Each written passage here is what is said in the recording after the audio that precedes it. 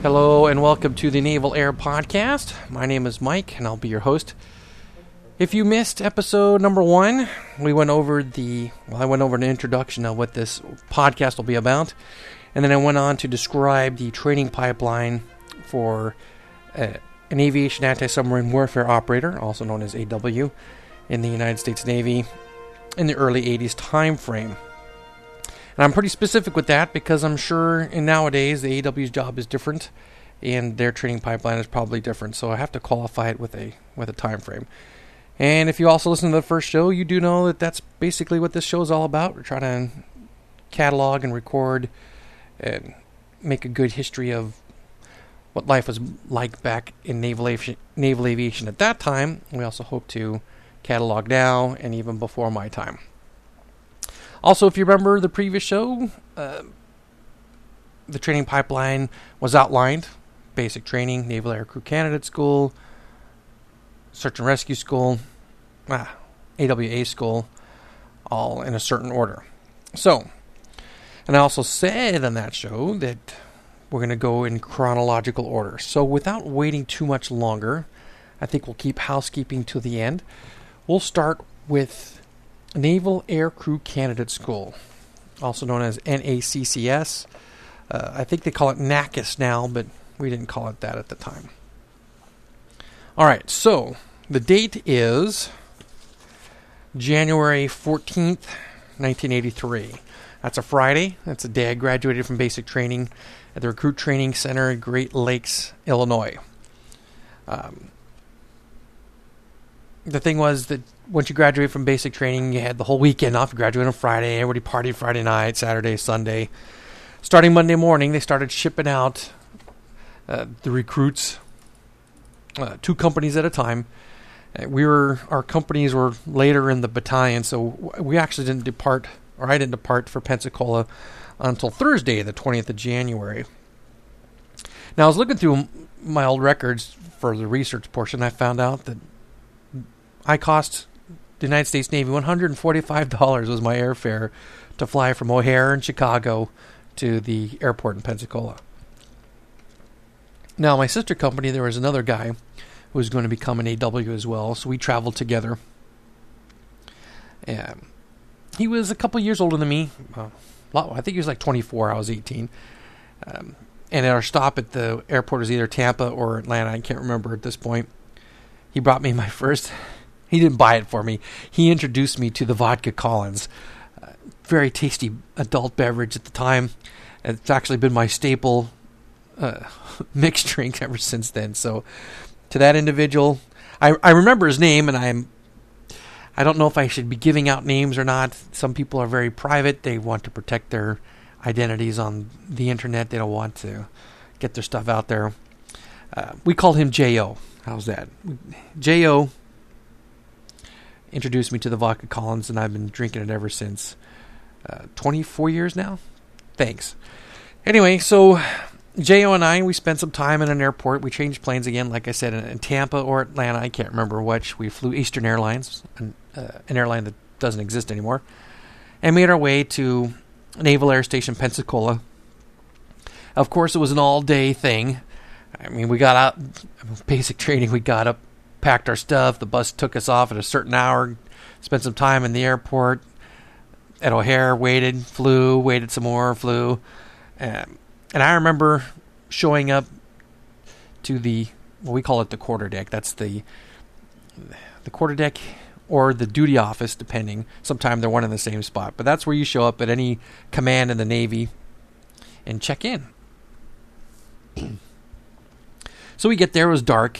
Of course, it was January, so it got dark early anyway. But it seems to be a theme in the military, or the Navy was, that anytime you did a change of station or you're moving on to the next thing, you almost always showed up in the evening, which just made it that much more difficult to get your bearings. All right, so we show up to Naval Air Crewman Candidate School. They had the school, the classrooms and staff offices, and the barracks for the school were all one building. And it was at the end of a street intersected, made a T, And past that intersection was the key wall for Pensacola Bay, which was maybe 100 yards to 200 yards long, big, long, flat cement area. And then there was the water. So we were pretty close to the water. It was a nice building. I'm sure it's still the same building they're in now. 2 stories. Second floor was all the barracks, the heads, the toilets, right, the showers, all that, and like 4 wings with connecting. It's like a big H. How's that? A flat, wide H. So what the normal up and down parts of the H were kind of shorter, and the crossbar H was kind of longer, and that was all the rooms upstairs. And then downstairs was classroom, staff offices, things like that. Now, we didn't do all of our training in this one building. Training was spread out throughout Naval Air Station Pensacola, but that's just what our building was like. So we check in. Now, keep in mind, we just come from basic training where you didn't do anything unless you were told to do it. So if no one told you to do anything, you just stood there. So we went from basic training to Naval Air Crewman Candidate School, which the Navy called a C school, C as in Charlie. It was a school for not people always fresh out of basic training. It was for people that were doing some career changes in the military, they've been reassigned, and now they needed to learn some air crew duties, or they got some flight status, whatever. So air crew school the class makeups were people that had been in for a while and people that had been in not so long. So either way, they weren't the type to try to maintain control of the people to show up from basic training versus the people that had been out in the fleet for a while. They're all the same to them. So we show up to Naval Air Crew Candidate School. It's probably 7 or 8 o'clock at night. I don't remember exactly what. We check in. They give us a room. They tell us do not unpack too much because our class will convene the following Monday, which was the 24th of January. And we'd be changing rooms. So don't unpack too much. Dig out some dungarees to wear for the next day. Keep a dress uniform handy. And show up down here in this room, the quarterdeck they called it. Come down here. It's probably 7:30 in the morning tomorrow. So go upstairs. Here's your rooms. Get out of here. Now here you got. Oh, and there's a pool table in this room too. I remember some guys are shooting pool and some vending machines. People just kind of hanging around. So he tells us go upstairs, down the hall. There's your room. You'll find it. So we go in, we drop in, and there was 2 other dudes in there already that had shown up from the recruit training command in San Diego. They had traveled together like J.O. and I had. One of them had a TV already. They had a place set up. So we kind of unpacked a bit. We got to know our buddies here, and that was pretty much it. Lights out. Next morning, we go downstairs like we're told. Now, again, our class was to convene on the 24th of January. It's now Friday the 21st, and the Navy's not one to let you sit around waiting for stuff to happen.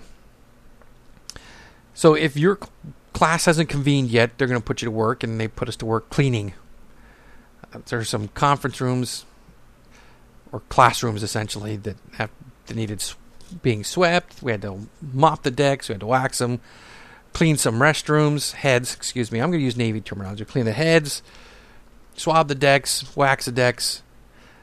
Basically, empty the trash. Kept us busy. Go to lunch. Chow hall is right across the street. Now, in all my time in the Navy, out of all the naval air stations and naval bases and chow halls that I ate on, that chow hall at Naval Air Station Pensacola, right across the street from us, set the bar so stinking high that I was literally spoiled for the next 4 years. It was so good. So anyway, go to lunch, come back, mess around, clean some more stuff for another hour and a half or so, and then about 2:30, okay, you guys are done for the day. Come back down here on Monday morning, 7:30, wearing service dress uniform. We call them gunfighters. Some people call them Johnny Cash outfit. It's not a working uniform. It's a working office uniform. Okay, it's semi-dress. Service dress was the technical term. All right, show up in your service dress uniform at this time. Your class will convene. We had the weekend to kill. more people started rolling in from various basic training facilities. Our room was filled up. We ended up with the rooms were 5 people. Myself, my traveling partner Jo, the 2 guys from San Diego, and a Marine. Yes, the Naval Air Crew Candidate School was also the school for Marines that were going to be air crewmen in the Marines. So we had a Marine in our room. Pretty squared away guy. Actually pretty low key for a Marine too. All right, so Monday morning, January 24th, we were class 8315. We were convened. We were shown our instructors. A class leader was designated, who was the senior class. He was the senior student of the class. And what was supposed to happen was, well, let's see. I'm trying to do this from memory. We were told we would be learning some survival techniques, land survival, deep water environment survival. We would be swimming a lot. We would be running a lot. 6 boxing lessons. Basically, 3 boxing lessons and then 3 boxing matches. I can't remember what else was in the syllabus. A whole bunch of stuff. First aid, CPR, some book learning, various things associated with being an air crewman in the United States Navy.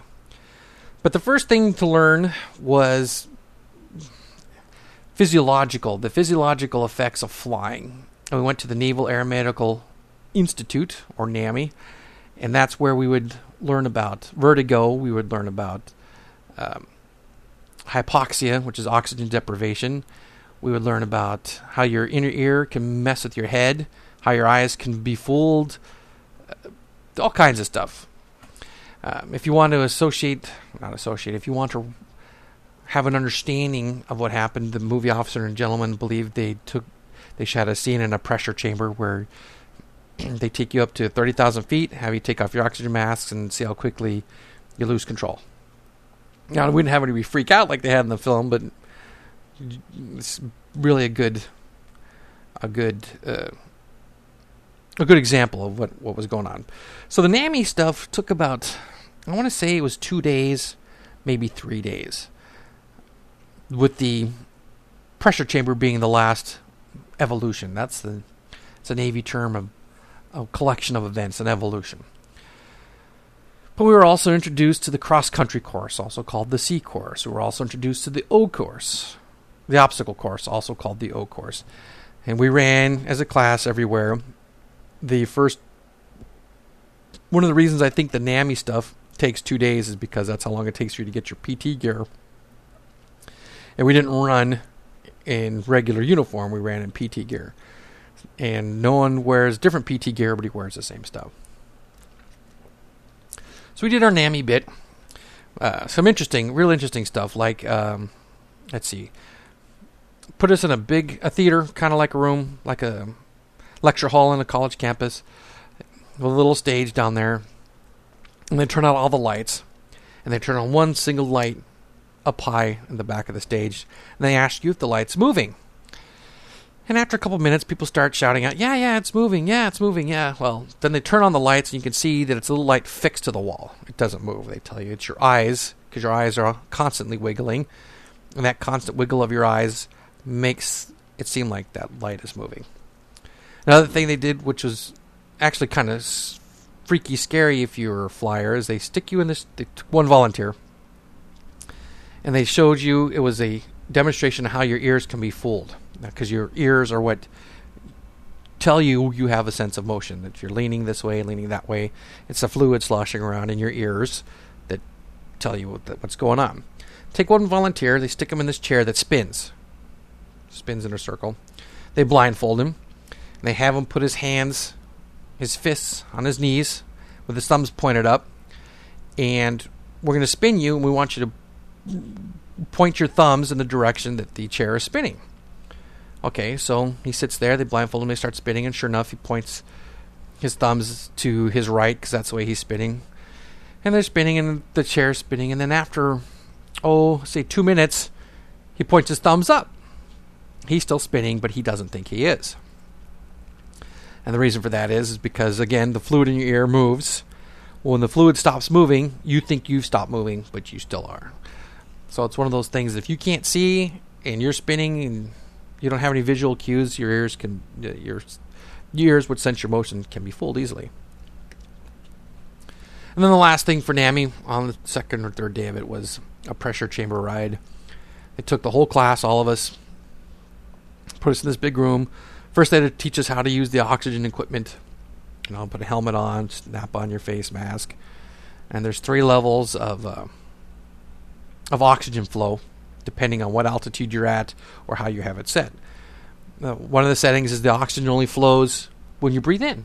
You breathe in, oxygen flows to the mask into your mouth. The next setting is a gentle breeze that's constantly tickling your face or what's under the oxygen mask, just constantly reminding you that there's oxygen flowing and you need to breathe. And the last one, which is called, oh goodness, I can't remember, I think it's forced air or something, where if you get a certain height, that gentle tickle turns into like a full force gale blasting into your face to remind you to breathe because you're way up high and you need to keep yourself oxygenated.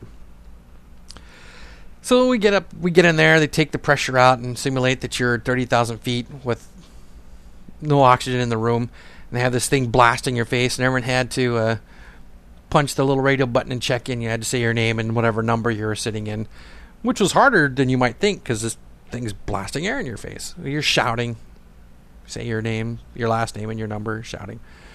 Then they came around and told everyone, okay, you two guys will play patty cake. You've seen that. They gave me a pad of paper and a pencil, told me to start with 100 and then subtract 7. 100, 93, 86, whatever. You start doing math. So I gave everyone their little tasks. Okay, we're at 30,000 feet. Masks off. And you start doing your stuff. Now, you've been to class already, and they told you the effects of hypoxia. First, you'll feel happy and giddy. You'll feel good. That's the first sign, and that's the sign that you need to put your mask back on or whatever. But they also told us, don't just put your mask back on. Make sure you get an instructor's eye and say, look, I want to put my mask back on because I recognize my effects of hypoxia. All right, so I'm doing my math, and sure enough, you feel really good. And that lasts for maybe 30 seconds to a minute. And then after you feel really good, you start feeling tingly and like crap. So I hit the euphoria phase, and I'm like, okay, I'm recognizing hypoxia, and I'm trying to catch the eye of an instructor. Put my mask back on, and there were 2 or 3 of them in the room, and they're watching all the other guys, because I think there's probably 20 of us in there. And finally got one guy's attention. Hey, I'll put my mask back on. But by then, I moved out of the euphoria phase, and I moved into the tingly feeling like crap phase, where it's very hard to control your motor functions. It's very hard for me to plug my mask, attach my mask back to the side of my helmet and get oxygen back on. But it's one of those things the Navy likes to make you understand, or the military as a whole, because the Army will do it for gas masks. They make you experience it where they can, so you understand deep down in your gut all the training that you've gone through really does do something, and they're serious when they tell you that. The Army, I say, they put you gas mask and they put you in a room. They throw some tear gas or CS gas, light, mild form of it inside a room. You're walking around going, hey, this isn't so bad. And then they tell you to take your mask off, and about 5 seconds later, your tears are streaming out of your eyes, and you run out the room. So the stuff works. Okay, so NAMI's over, and now we're starting our regular not mixed up, but variety. Okay, that's what I mean by mixed up, not mixed up as in messed up or screwed up, but a variety of tasks. And we're going to class. We're learning CPR. We're being tested on CPR. We're learning first aid. We're learning all these basic things. We're running the cross-country course, the C course. Again, based on your age. Wait a minute. I don't even know if it was based on age. To pass aircrew school, you had to run the C course in a certain amount of time. It was 1.5 miles. It was up and down hills, had sand traps and stuff in it. And I want to say it was 11 minutes. You had to finish the C course in 11 minutes. The obstacle course also was a certain amount of time. You had an 8-foot wall, a 6-foot wall, and 12-foot wall. balance beams, mazes, all kinds of tires, the usual. And I think you had 8 minutes to do the O course. Some of the other subject matter was DWEST, Deep Water Environment Survival Training. That's where they, because, Navy aviator, you're going to be flying in over deep water a lot. You might find yourself having to eject or bail out from your aircraft and find yourself floating in the water for a while until help comes. So they showed you how to float, they tested you. You had to tread water for a certain amount of time with a flight suit and flight boots on. Then you had to tread water for an even longer time with your helmet and your survival vest and gloves and all that stuff on. The full gear, you had to tread water for so long with the full gear on, then after a certain amount of time, you were allowed to take your helmet off and you use it for flotation. You could, at that time, helmets floated, so you could put it under your bottom and help you stay up. Let's see, what else did we do? We did a swim. We swam a mile in a pool wearing a flight suit. Of course, that was later. We did all this. You do all these things working up to these tests, okay? We did a lot of running. Every time we went to some course or something, we ran there. We did PT. We would run from the school to the beginning of the C course, stretch, run the C course, then run back, go to the classroom, sit down, then run to the gym where the boxing lessons were going to be, run to the pool for the helo dunker. Yeah, let's talk about the helo dunker for a bit. Now, in previous classes, they did the single seat dunker, which is what you saw in the film Officer and Gentleman, a little contraption that slides in the pool, flips upside down, you're supposed to find your way out. Well, in our day, they used the helo dunker. Helo dunker was like a big 55-gallon drum, sat on its side, attached to a hoist. They could spin, and it had a place for 6 people to sit inside with windows cut out and a door to simulate the door. And everyone would have to do 4 egresses from the helo dunker. And each time you did an egress, you sat in a different seat. So the first egress was any exit without a blindfold. So, the thing would hit the water. Step 1 is to grab onto the aircraft to give yourself a reference point. So if the aircraft flipped upside down, you'd still have the spatial relationships of where things were fixed in your head because you're actually holding on to the aircraft. The second egress was everyone out the same exit. What would be the main door of this helicopter you're in. Everyone out the same exit, not blindfolded. Again, thing gets lowered, you grab onto the reference point, thing rolls over, you have to wait till the aircraft stops moving, and then you leave. So you're not even allowed to undo your seatbelt till you feel the aircraft stop moving. And ostensibly, in the real life, the aircraft's going to hit the water, stop moving, and then start sinking, right? So as soon as you feel it stop flailing about, you would want to get out before it took you down with it. So the third egress was blindfolded, nearest exit. Again, thing hits the water, reference point, wait for the thing to stop moving, undo your seatbelt, out you go. And the last egress, I'm sure you can guess now, was everyone out the same exit, blindfolded. And what I mean by blindfolded, with these little swimmer goggles painted black. And they have divers in there that can watch, so you can't cheat and peel these things off and get out. But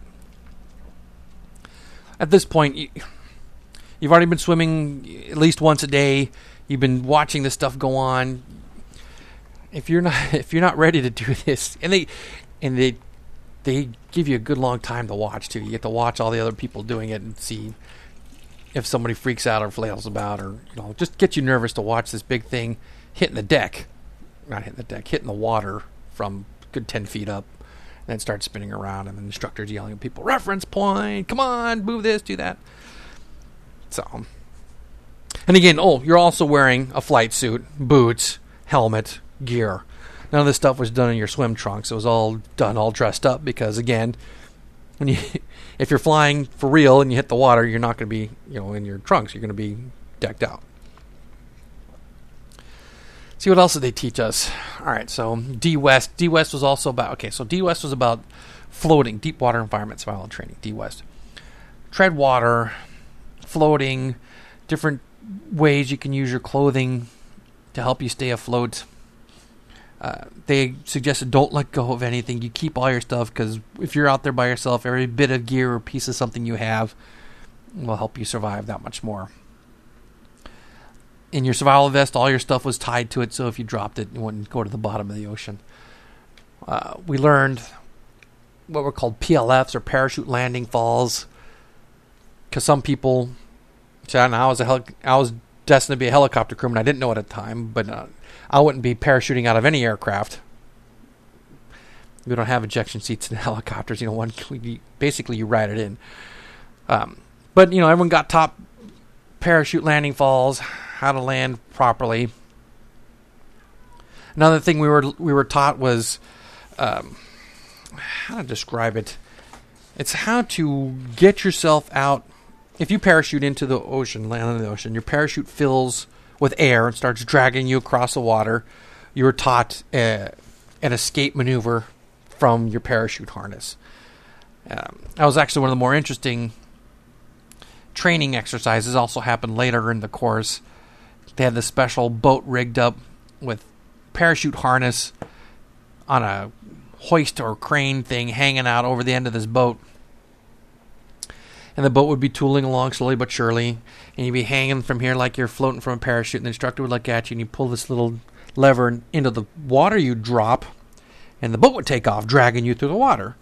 So the first thing you have to do is flip yourself over on your back, spread your feet apart so you wouldn't flip back over again, simulate that you're inflating your flotation, because you really didn't have inflatable flotation at the time, and then go through the process of disconnecting your parachute harness and rolling out of it while the boat travels on down the bay. Then they set up the next victim and do it all over again. Of course, then you're floating in this water, and a helicopter comes along, and they did what they call the tea bag, where the helicopter would drop a rescue harness into the water. You're supposed to put yourself in it, give them the thumbs up. They would lift you up out of the water, dip you back into the water, lift you out one more time, then drop you back in. You're supposed to get out of the harness, and they would hover on over to the next guy and do it over again. And after that, along would come a follow-along or chase boat, and they'd pull you in the chase boat, and then you'd sit there and wait for them to go through all 20 guys for this little exercise. It was actually a lot of fun. It was a nice sunny day, not too cold. A very effective model. It was a very good simulation of what to expect if you parachute in the water and get drug along. Let's see, what else did they teach you? He taught you, we did land survival training. That was like the very last week of the class. Let's see what else. Oh, boxing lessons. That's right. But the boxing lessons, 6 boxing lessons, which is really 3 boxing lessons and 3 boxing matches. So and they tell you the reason you take boxing lessons is because it's one of those things that helps you get used to thinking under pressure. They want you to be able to be faced with just about any myriad of problem and react calmly. So I guess there's no better test than seeing how calm you are. People's fists are flying at your face. But, at that point, you sign up for this gig, and you just fixed in your head that I'm going to take whatever they shove at me and try my best and get through it. So 3 boxing lessons where you learn to do the speed bag, learn to do the heavy bag, you toss a medicine ball around, jump rope, all these little stations where you would move through these little stations for an hour and a half, 2 hours at a time. So 3 of that. And then boxing lesson number 4 was really they started matching people up by weight. Now, at the time, I'd still be, but at that time I was not it's necessarily heavy, but I was one of the 4 biggest guys in the class. So us 4 big guys, we were down in our end. We had to fight each other, and everyone else from a sliding scale would have more sparring partners to choose from. So the first guy I got to fight was, I can't remember his name now, but we were friendly to each other, so we weren't really trading serious blows. We were just kind of, tapping gloves and, playfully hitting each other in the side of the head because you're wearing the headgear and the mouthpiece and all that stuff, and the gloves aren't heavy gloves. So we're just kind of goofing around. And the instructor, who was a ref, would tell us, okay, come on, guys, apply what you've learned, apply your training, and start boxing. And we'd box and we'd do whatever. Okay, so that was the first. The second boxing match, I was paired up with a guy, and we didn't quite see eye to eye. I thought he was a jerk, and he probably thought I was, a snob. I don't know. But we very rarely, we didn't get along too well. And it was almost like you could see the joy in each other's eyes. Okay, I'm going to actually get to fight someone that I really would like to, give a punch in the nose. So we're, that boxing match, we were pretty much trading blows as best we could, head, body, chest. It was very interesting to be fighting someone in a training environment that really wants to hurt you. Very funny. It was. I look back now. I'm sure back then, 20 some odd years ago, I was probably very nervous and wasn't enjoying it all that much. But looking back, I think I'm glad I got to land a couple blows to his head. But our very last boxing match, I was back with the first guy, and we're doing the same thing over and over again. You just kind of trading blows, and this time the ref steps in and says, okay, look, do you guys know each other? Because I don't know you guys. Now, when I say box, I want you to box, and I don't want to see two guys who know each other. So he goes, okay, now box. And I look at my buddy, and he looks at me, and he kind of shrugs his eyes with like, sorry, and just full on smacks me in the side of the head as hard as he could. And then the fight was on. We actually had and one of the smaller dudes, the Marine, was fighting some older guy with glasses, and he knocked him out. Full on roundhoused him and just knocked him out. Only knockout we had in our boxing matches, but again, just a silly exercise to make you think or see how well you can think with pressure or deal with pressure, whatever. What other interesting thing of note was there in Naval Air Crew Candidate School? We were neighbors to the aviation officer candidates. Those were the guys, again, the film Officer and Gentleman. That was the school that your main character is going through, was Aviation Officer Candidate School. So the AOCS people, they lived across the street. Well, some of them did, above the chow hall. Some of them lived farther away. So we'd see these guys all the time getting harassed by their drill instructor. They would mess with these guys, something serious. They're in their green suits with these silver helmets, and they had to take their helmets off in a certain fashion. They'd be lined up in front of the chow hall, and he would give the drill instructor would give them a command, and they'd have to fling their helmets out into the grass and then run inside and eat. And, they have their name on big tape, so their stuff was there, and they could come back out and find it. Well, we'd watch the Marine drill instructor. He'd pick a couple of his favorites and hide their helmets in the bushes, So they'd come out of the chow hall, and they couldn't find their helmet. He's just riding them. What's wrong with you? Calling them all kinds of names. What are you, stupid or something? Can't find your... So there's only two guys left. Everyone else found their helmet. They're all formed up in their little formation. These two guys can't find it. Finally, they find it in the bushes, because they realize the guy's messing with them. But it was just funny to watch.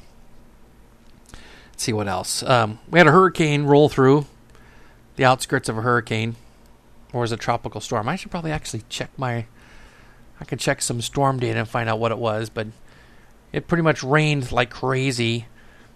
And again, we didn't stop class. We had to run we probably were going to the pool or something for some swimming test, or I don't know. We ran, got completely soaked, ran back. We still had to go somewhere else. So our PT gear was out of the question. Wouldn't be able to dry it in time. Not enough dryers to dry 20 guys worth of stuff. So we put on dungarees, working uniform, had to march the next class again in the pouring rain. That was, I'm actually surprised no one got sick. And then the last bit of training was land survival training. Land survival started in a classroom. They would show you pictures of plants you could eat in the area, where to find food, how to make little snares for squirrels, how to catch fish, how to do this, how to do that.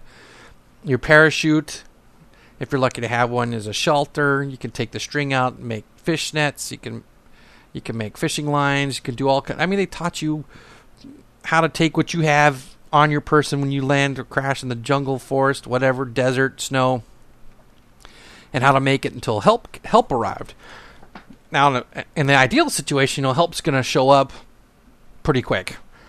But, wartime, who knows? Help might not show up as quick as you might think. So, again, they taught you how to do that. And that culminated with spending the night out in the forest or in the woods of Eglin Air Force Base, which is some distance away from Naval Air Station Pensacola. Eglin had some land preserve areas. So they take you, form a little class. So we had some aviation officer candidates with us. We had some other officers with us. The class was a mixture of, they put us into groups, 2 or 3 groups. Our group was like 16 people, but it wasn't all Naval Air Crew candidate guys. It was some Naval Air Crew candidate guys, some ALCS guys, officers transitioning, going through, whatever. Now they showed us what plants to eat. Well, let me tell you something. Every week, whatever day it was, Tuesday, Wednesday, let's say Wednesday, every Wednesday throughout the year, 16 guys are dropped in this piece of land hoping to fend for themselves, right? And they taught us how to catch and eat snakes. They taught us how to catch and eat armadillos. They taught us how to catch and eat this and how to pick the food. Well, the food's picked over. I'm sorry, but the armadillos, they left a long time ago. The snakes, nowhere to be found. The food picked over because, a class was there just a week ago. All right, so actually what they do, they gave us, someone did catch a snake, so they traded us a snake for some regular beef to make beef jerky. So we made a little jerky smoker out of some parachute material. We got some rice because, again, there's no real food to be eaten. They just couldn't have a star, so we had rice to cook. And basically, during the day, we walked around. We tried to set up a couple squirrel traps. We foraged for food. And then the rest of the time, we erected a shelter made out of parachutes. They gave us like 3 parachutes. We made a big canopy, a couple little tents, set up, made fire. Basically, just kind of sat around. Some guys would forage around, but the idea is to really just kind of not rest, but don't expend energy you don't need to. Once you got shelter, food, fire, you wait for rescue to come, right? So we spent the night out there. Next day we go back home, clean up, and graduation was on Friday. And when did we graduate? We graduated in February, because the course was only 5 weeks long. We graduated on Friday, February 25th. At that point, we were shipped on to our next duty station, which was AWA school at NAS Memphis, or NATTC Millington, Naval Air Technical Training Center Millington. What else did I want to... Okay, so now, if I failed to mention this early, classes, Naval Air Crew Candidate School classes convened every Monday. Every Monday a new class convened, unless it was a holiday. Then it convened Tuesday, of course, right? And they would make up the syllabus, because every Friday was graduation. Again, unless it was a holiday, and then I think they did it Thursday, day early. So every Monday, a class. So we were 8315, the next class 8316, 8317. So 5 classes we're going through at any given time. And we'd all line up every Friday. Oh, that was the other thing. Every Friday afternoon, or is it morning? Every Friday morning was full-on dress blues inspection. All 5 classes were out there. We'd get inspected by our class instructors, and then was the officer in charge of the school would come by and give us inspection every Friday. And these inspections. Now, coming out of basic training, you think you're prepared, but a Naval Air Crew Candidate School inspection was 10 times tougher than any basic training uniform inspection. It was crazy, the things they expected you to have ready.